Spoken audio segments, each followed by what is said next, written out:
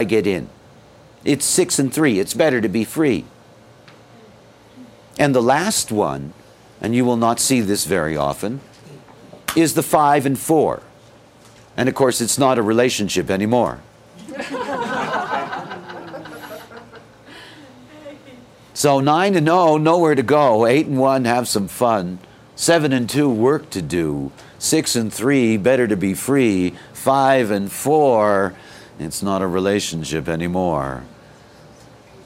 That is, it's not a relationship, obviously, that's ever going to be able to work successfully at an intimate level, particularly if it has to do with career, even more than love. Remember that love relationships that become sexual relationships can become reproductive relationships that create conditioned auras in children. And then the whole thing changes in the way in which the partnership operates. And that the vast majority of people that will come to you for a relationship analysis are not people going into relationships, but people trying to stay in relationships. And they're the ones with children, and they're the ones with much more complex auras involved. It's very common for couples to be able to seek shelter through the aura of their children, so as not to have to deal with the reoccurring mechanical problems in their relationship with each other. So being able to look at a formula like this is an advantageous formula for you going in to a relationship, not once you're in there. You know? I mean, yes, obviously it's going to be able to tell you what's at work in that. But because there's going to be the complexity of children particularly, it's not a gauge that you can use. You know when they're alone as a couple that that's at work.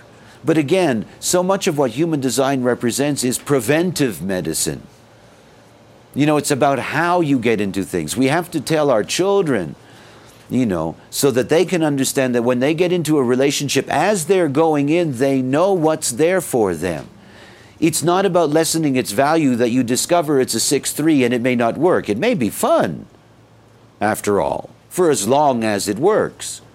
But knowing that that is the kind of relationship where there's always going to be the exit, where there's always going to be the temptation to get out, allows you to see that relationship for what it is and to enjoy it for what it is without further expectation. You know, nothing has a greater expectation than partnership. You meet somebody, you fall in love, there is automatically this bizarre expectation that this is eternal. You know, relationships are full of expectation. They're full of the expectation that there's going to be trust, that there's going to be loyalty, that there's going to be all of these things. It's all expectation after all.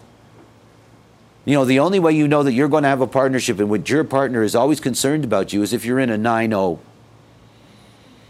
And you don't want to be in a 9-0 all the time. I mean, you know, we need to have a mix of everything, but you know, if you want somebody that deep inside of your skin, you know, then you're going to have that if you have a 9-0 relationship. But other than that,